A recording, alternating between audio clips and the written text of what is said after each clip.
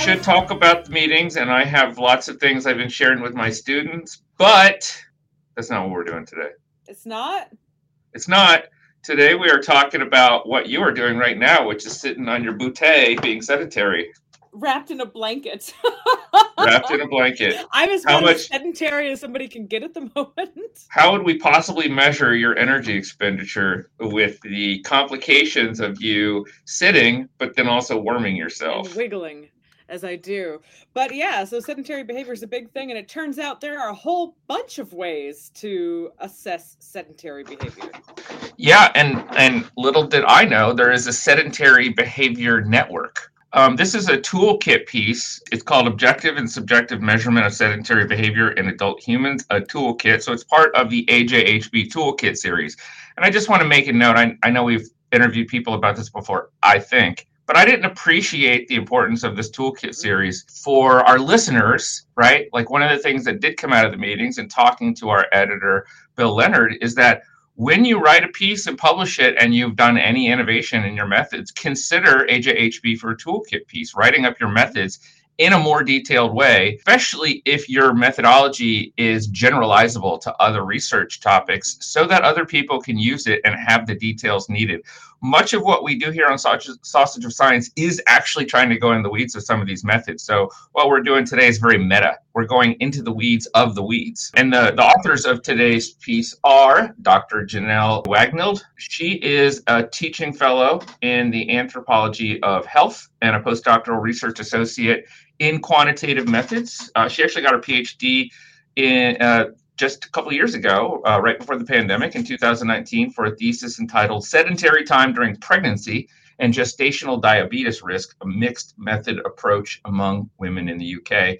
The main objective of her project was to test associations between objectively measured sedentary time during pregnancy, as well as two specific sedentary behaviors: television time, right? What else are we doing when we're sitting around? Knitting. What about knitting time? I'm going to ask her that. What about occupational time? What about podcasting time? I know. What about tattooing time? Just sitting.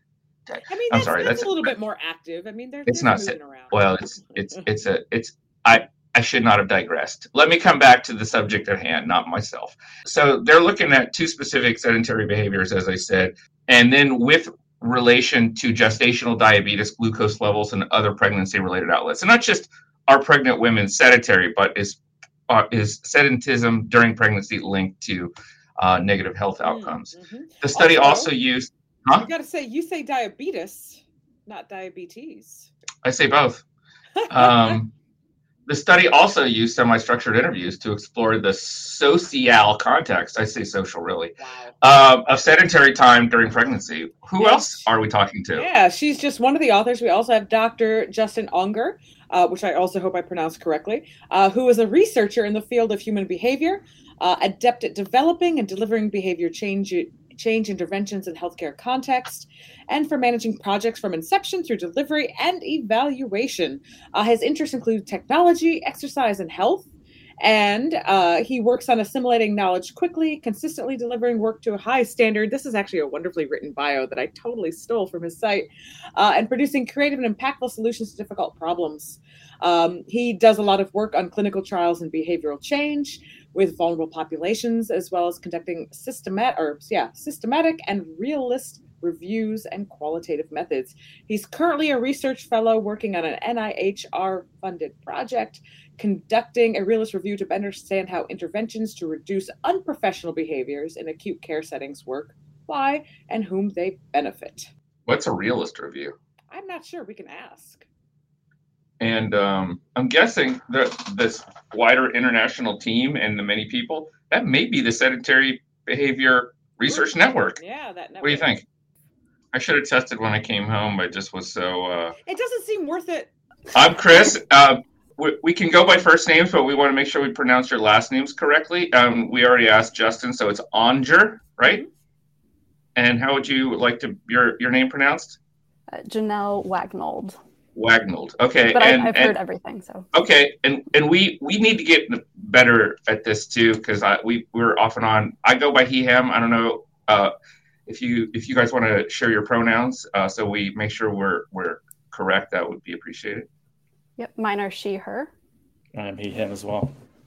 Kara, she, or two. And I I'm happen to here. know. Sorry, as I fumble to unmute myself. Anyway, thank you both so much for taking the time. I know, especially having to do this transatlantic interview, the time differences are not always the best. So we really do appreciate you taking the time to join us today to talk about your new toolkit article, which we introduced before you all came on. Congrats for that, by the way. But one of the things we always like to start the podcast with is getting to know each of you a little bit. So how you became an anthropologist and why you decided to actually pursue it as a career. So kind of tell us about your origin story. Let's start with Janelle, and then we'll do Justin next. Sure. So I didn't know what anthropology was for a long time. When I started in undergrad, I knew I was really interested in health, and human health specifically, and didn't really know that there was anything besides medicine that you could do with an interest in health. So I started undergrad as a bio major, kind of pre-med. And then my sophomore year, I took anatomy and physiology from a biological anthropologist. That was Kara Walsheffler. And she would kind of bring in the evolutionary perspective of our bodies and why they are the way that they are and why they work the way that they do or don't, as the case may be. That just opened up a whole world for me in terms of what anthropology can do and the perspective it can bring to health and well-being. So I finished my degree in biology and then found out that Durham University in the UK, where I still am based, had a master's in evolutionary medicine, which just seemed perfect given my interests and journey at the time. So I did that, got funding for my PhD, and so stayed on for that. So that's what brought me into anthropology and to where I am now. I'm currently a postdoc in quantitative methods in the anthropology department at Durham. And I've kind of veered away a bit from anthropology and even the kind of physical activity, sedentary time stuff my PhD was about, getting more into statistics and things, but very much still interested in what's going on in the world of anthropology. So that's our webmaster, junior service fellow, Andrea Silva Caballero, was at Durham. Are you guys familiar with each other?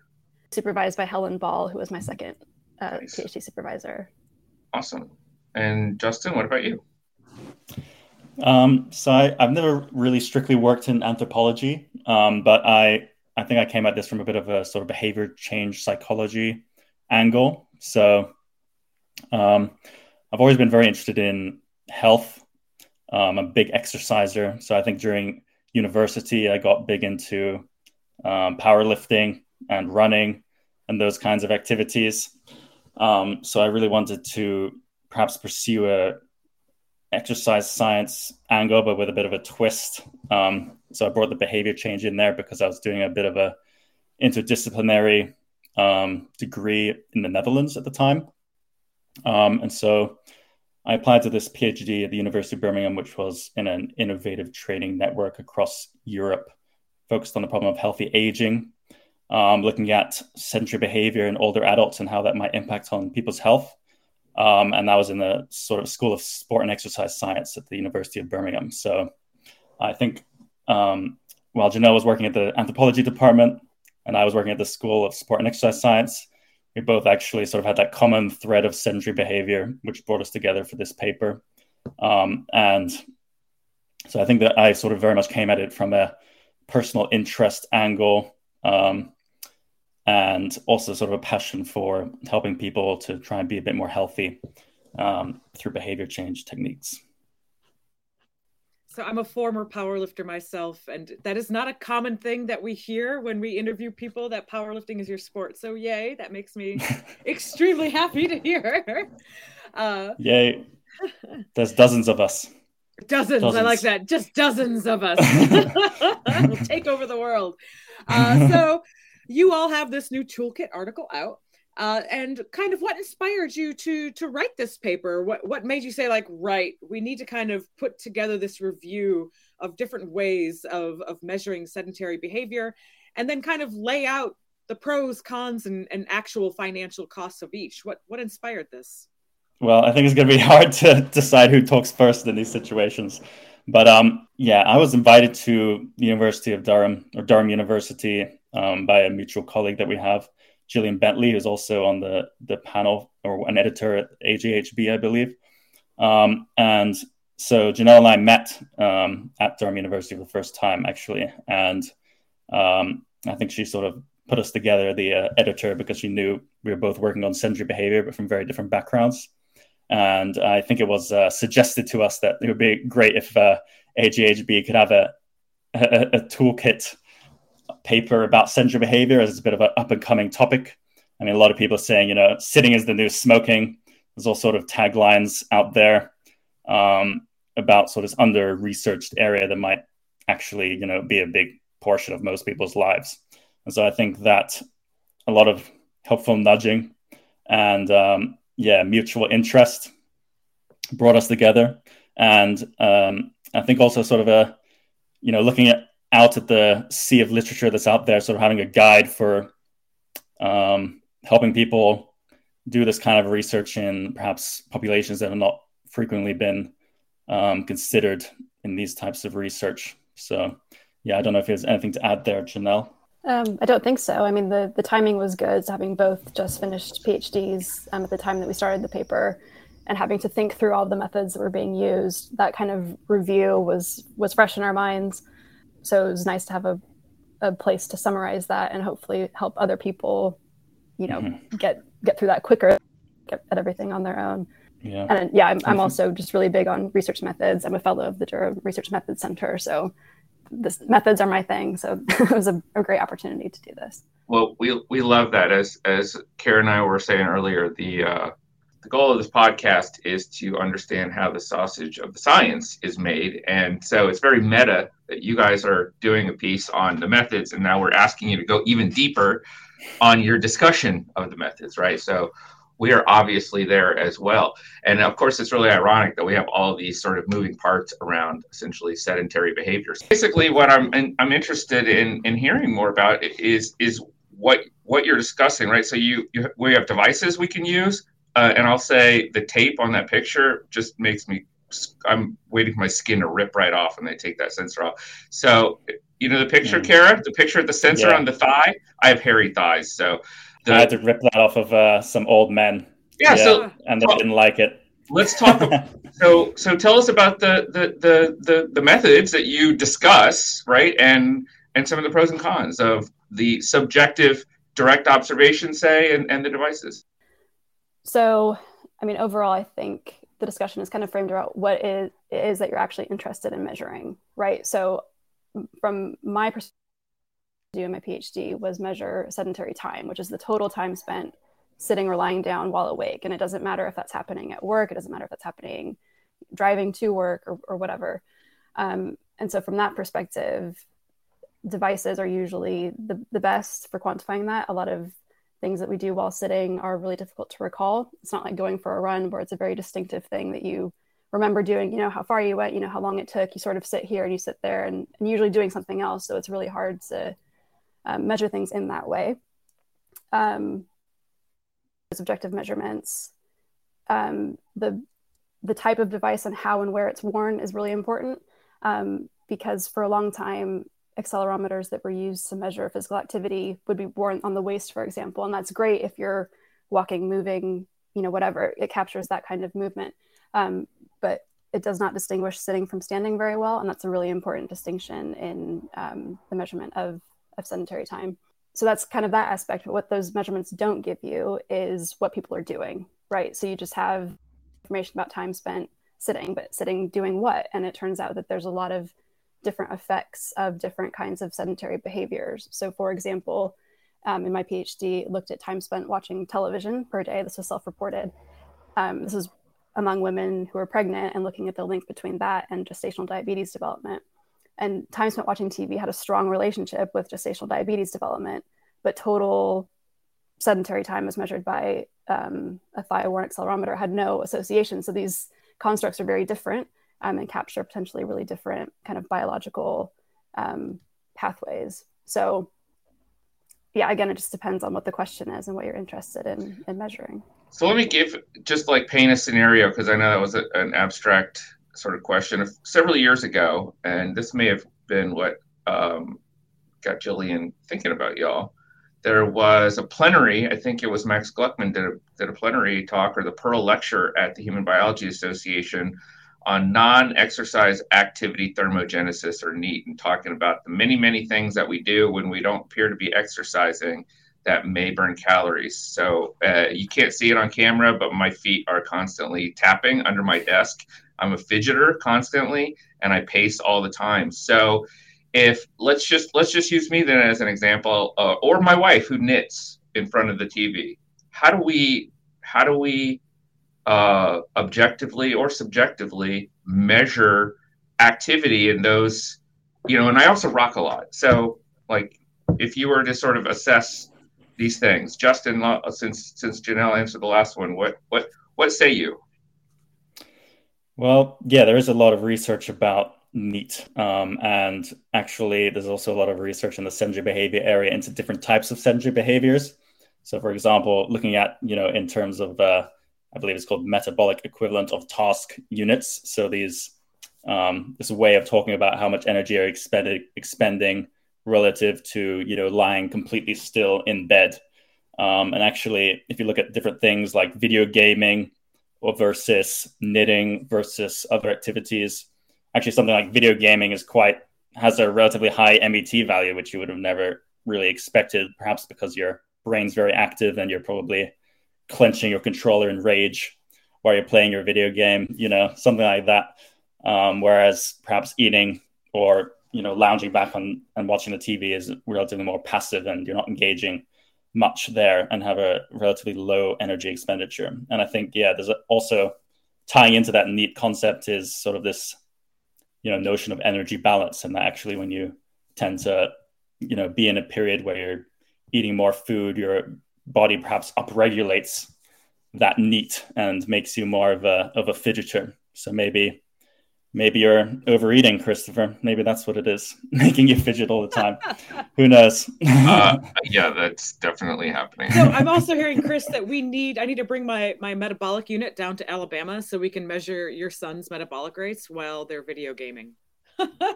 Yeah, because there's a lot of jumping up and down and F-bombing. I don't know if that burns out. F-bombing is very calorically demanding, clearly.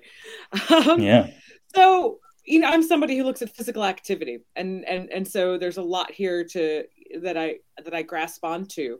But one thing I want, especially folks who are perhaps looking into measuring sedentary behavior or physical activity, is kind of the question of why should we focus on sedentary behavior and not physical activity? Like, they go together, but when you do a measure of sedentary behavior, why not just measure physical activity and say the association is low physical activity is associated with diabetes, rather than high sedentary behavior is associated with diabetes? I know they're, two different sides of the same coin, but you're coming at it from different ways. So if one of you wouldn't mind kind of explaining why come at it from the sedentary side rather than the physical activity side.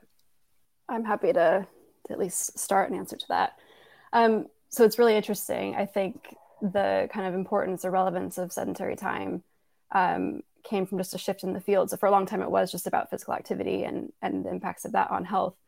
And then there were a couple of studies in the early 2000s, and I think a lot of it was on the back of the research on NEAT that have been coming out, showing that light kinds of movement and things are helpful and beneficial, showing that sedentary behavior, and this was usually measures of TV, were detrimental to health, even when physical activity was accounted for. So I think a lot of interest and resources went into looking at sedentary time because it was talked about as, potentially novel risk factor for health. And I think since then, especially in like the last 5 years or so, we've kind of stepped back and realized you can't look at these things in isolation of each other, really. And part of that is conceptually more or less time doing one thing corresponds to more or less time doing something else. So if the day is like a pie, the only way that you could sit less, for example, is to either move more or sleep more. So it doesn't make sense to just take sedentary time out of the context of the day and look at its impacts on health. So I very much think that it's all important. So measuring physical activity and sedentary time and sleep and looking at their collective effects on health, which from a measurement perspective, it's challenging from a statistical perspective because these things are perfectly collinear with each other. So there's that aspect of it. The other aspect is just that, especially for some populations, the distinction between sedentary time and physical activity might be really small. So I'm thinking of older populations, which Justin can talk, more about, but where you don't necessarily have high activity. So not sitting as much could be an actual, big, meaningful thing, gently moving around or something where if you don't have a high enough resolution of measurement, it would all just look flat or all look like sitting when it could be very distinctive movement patterns throughout the day. Do you have anything to add, Justin? Yeah, I think it's the interest in sedentary behavior, at least for my project, was very much looking at what can some of the older people we were studying actually engage with in order to improve their health. So in my project, for example, we were working with older people who were scheduled for hip and knee replacement surgeries. So they had severe osteoarthritis.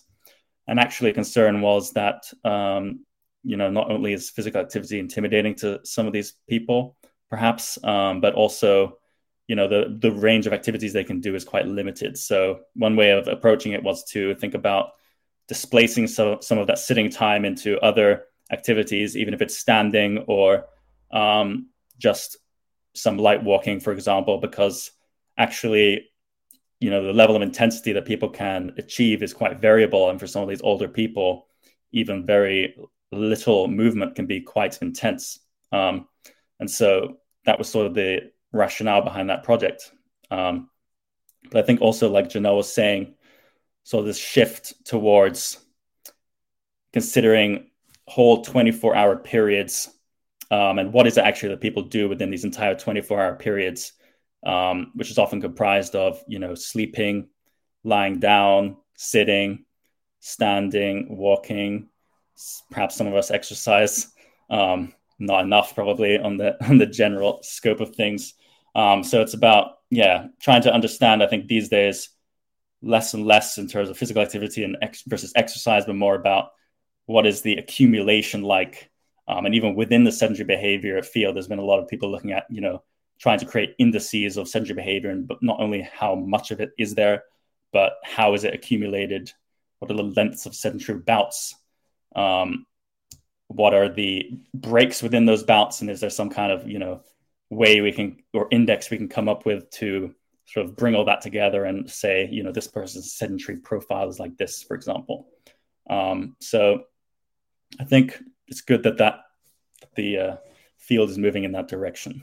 So this is really interesting, and especially you got my mind thinking about, and this comes out of the meetings and talking to Doug Cruz, who studies senescence. You got me thinking about aging populations, some of the other research that I'm doing, and so what you're suggesting, and what you're making me think about is where we often study sedentism in hunter-gatherer populations, as you mentioned in the article, is sort of like we're looking to see how much we have changed since then. But really, when we're looking at these aging populations, the quality of their life is so dramatically affected by small changes in sedentism and movement because of an increasing disabilities among aging populations. So that sounds a fantastic application for that. It's a vicious cycle as well. Like the more sedentary you become, the more of your function you lose and the more sedentary you have to be. So it's really about breaking that cycle. It's both a psychological cycle and a physical cycle. So it's about how do we help people improve that. Huge, important area of research. So your toolkit lays out the state of the art, but also what you can do with very limited resources. So for a lot of our listeners are grad students, undergraduates trying to develop projects, and Kara's an energetics researcher, but I'm not. And sometimes some of my students want to do this type of work. So for those of us with no resources or limited resources for this type of work, what's your advice for getting as accurate measurements as possible when you can't afford expensive equipment or software? I think it, to some extent, depends on how large scale of a project you're talking about. So if it's something on the smaller end, I think there's a lot of power in asking people about how they spend their time.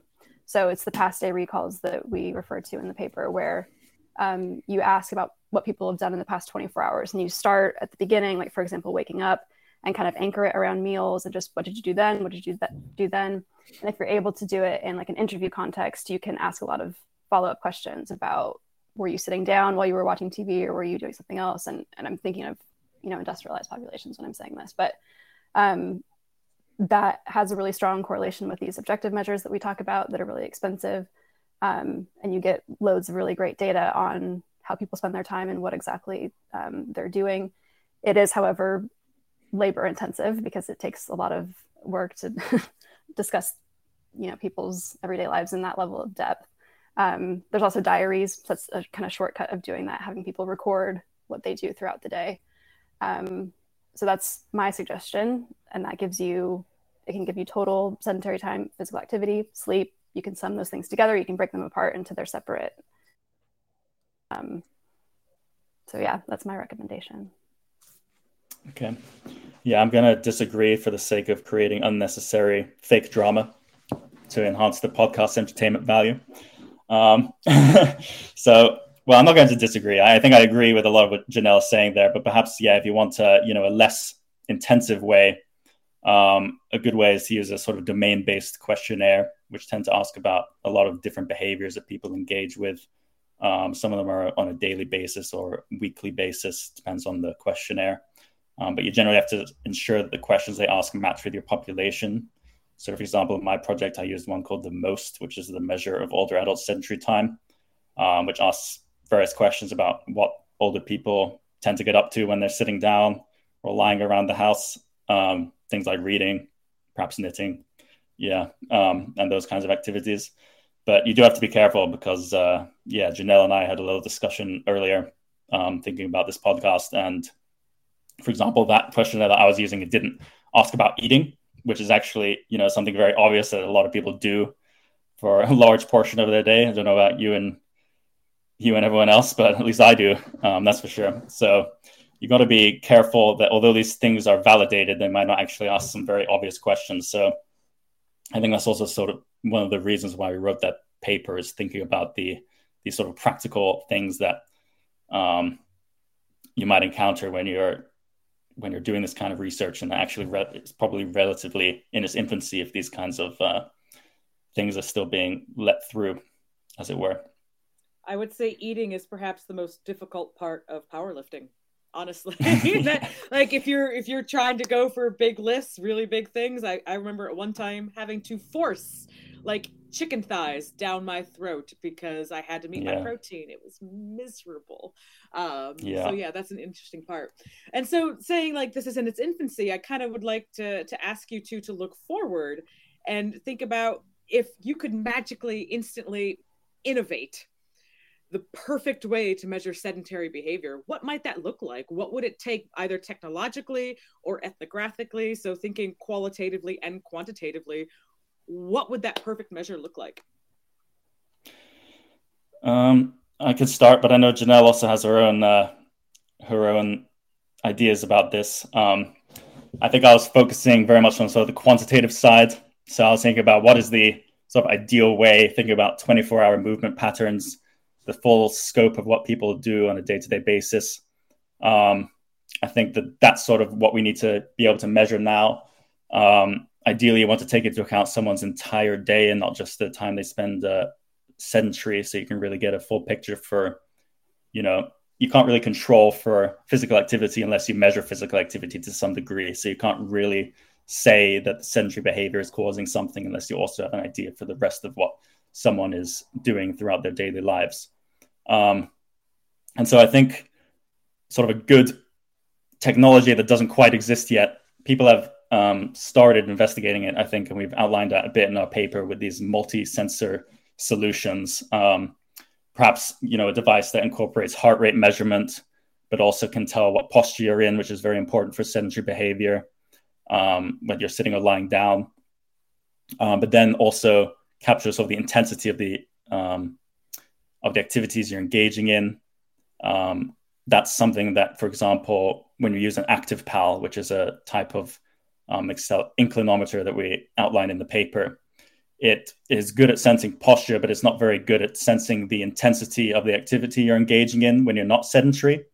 So it doesn't tell you too much about that. So you get a good sense of sedentary time, but often those studies also then have to supplement it with a different type of device to be able to measure physical activity as well.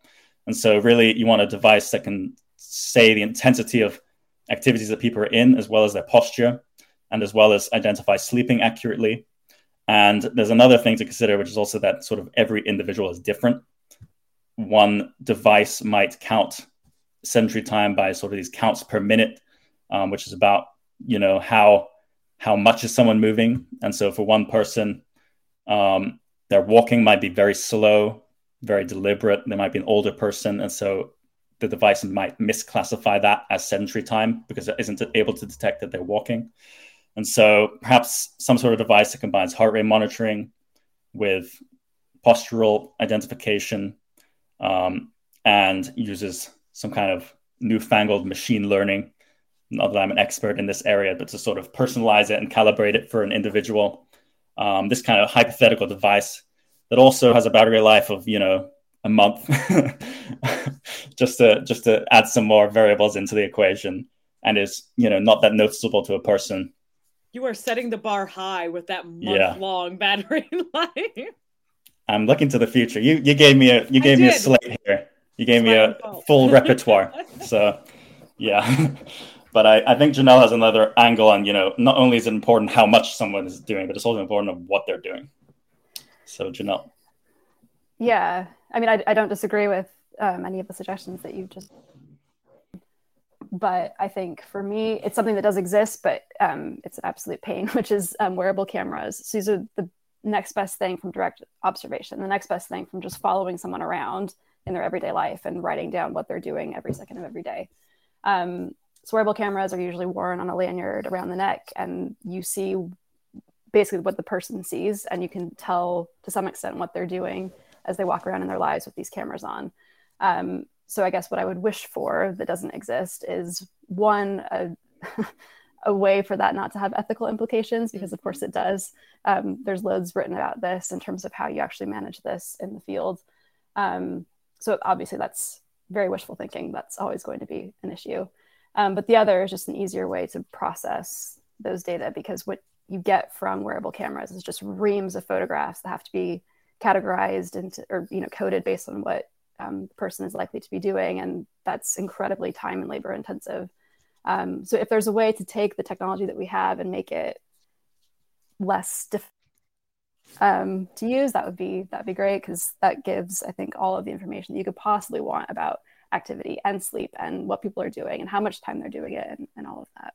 I'm sure it's also a behavioral issue too. I feel like I would totally change the things I do if I knew you were watching via a camera. Absolutely. I know that sounds so sketchy, but like that then becomes like, well, then maybe I shouldn't eat that bag of chips because it's going to show up on the camera. Sounds like a great idea for a camera that you don't know is recording your life. Oh my no gosh, ethical issues IRB, there whatsoever. Oh my gosh. I was thinking about the sedentary behavior of the bathroom. Yeah. There's a lot of things that you don't want to be taking photos of 24/7. Yeah. Quagmire for sure. Yeah. So it sounds like you both, I mean, the tech and the way you're describing this isn't very far off, right? So if any tech companies are listening, you may want to send a job offer to these folks. So speaking of which, so Janelle, you mentioned you sort of moved away, and it sounds like, Justin, you're in the middle of a funded project.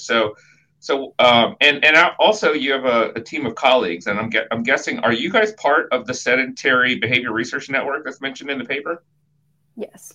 Yeah. So I wonder if you could just quickly tell us what that is. That's a great question. It's a network of which I'm a part. I'm not in a particularly active way. So it's just a network of colleagues who work on sedentary behavior stuff all over the world. It was that network that decided, before I got into this research back in 2012, what the definition of sedentary behavior should be, because it was the kind of thing where people would refer to physical inactivity, so lack of physical activity, and sedentary time, which is just sitting interchangeably. The network had a letter to the editor that said, right, sedentary time is defined by seated or reclined posture during waking hours, low energy expenditure, etc.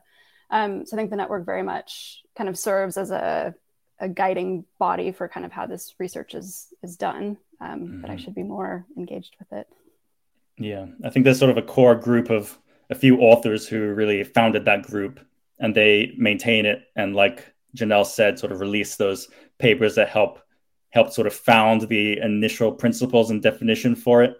And I think as people get involved with sedentary behavior research, they become aware of the network, and then you can sort of sign yourself up to it. It's not very much that you need to do to really be part of it.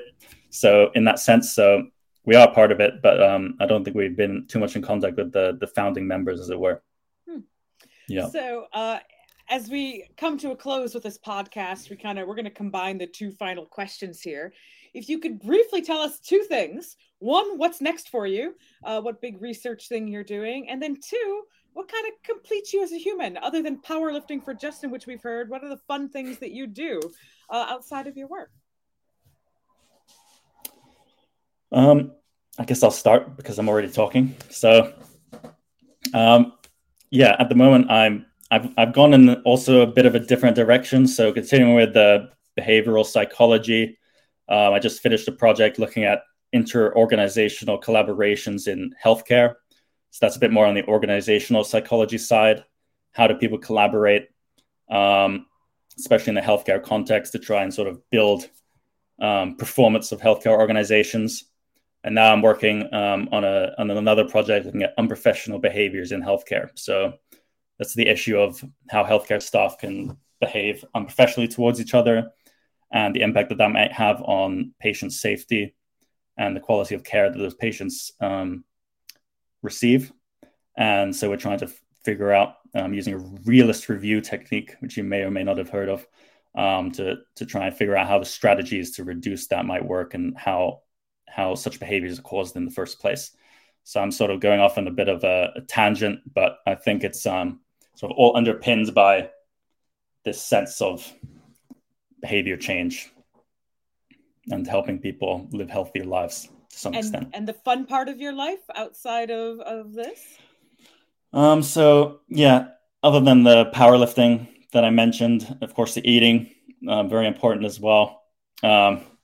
I like to play video games, which I also mentioned, but sort of, in a different context. So awesome. Perhaps I'm expending energy in all kinds of ways. I'm now waiting for the new powerlifting VR game or something. That would be fun, because I could do that without hurting myself anymore. You got a lot of injuries. Broke her back. Yeah. I have a literal broken back, and so I'm not allowed to powerlift ever again. Did that happen in the sport, or did it happen outside? In the sport, but 6 years ago, and only just got diagnosed. So deadlift or bench press? Bench press broke your back? It was before I had good form. I overarched when things were stuck, and pop. She got up to about a 500-pound deadlift with a 400-pound with the 20-foot walk. We're talking about the yoke walk. I did a yoke walk. But still, with a broken back. Okay, so anyway. It's a strongman thing. What? I dabbled with strongman stuff too, because the equipment was available, so why the fuck not? Anyway, Janelle, tell us about what you're moving into next and what sorts of fun things you do. What's next? I don't know. So with my postdoc currently, I've gotten really into statistical stuff. I've got a lot of good training with that. And I've realized during the course of that there just aren't enough statisticians in the world and people with good statistical training. So I want to take what I've learned in this postdoc to do something with it. What that is, where that is, I have no idea, but I'll keep you posted on what comes up next. Everybody needs to know a statistician and have a BFF in their life. Yes, so. I want to be everyone's BFF. If you need a BFF, come to me. You can totally be my stats BFF. Yes. Perfect. In terms of fun, not stats, no, I enjoy distance running, actually. I did have a CrossFit obsession a while ago, so I can kind of sympathize with powerlifting, but I've moved on from that. Really enjoy just being outside and things like that. But I just moved to London last year, so there's never-ending things to explore and discover in London. So that's been my major pastime lately. Awesome. That's great. So thank you, both Janelle and Justin, for taking the time today with many hours of time difference between the two of us. we really appreciate not only your time, but also this toolkit. I think it's a fantastic piece that's going to be really helpful for folks trying to get into measuring sedentary behavior and how to best go about that. So thank you both again for being on the show. And we'll have to have you back on again as we want stats buddies and hear about inappropriate behavior in a health setting.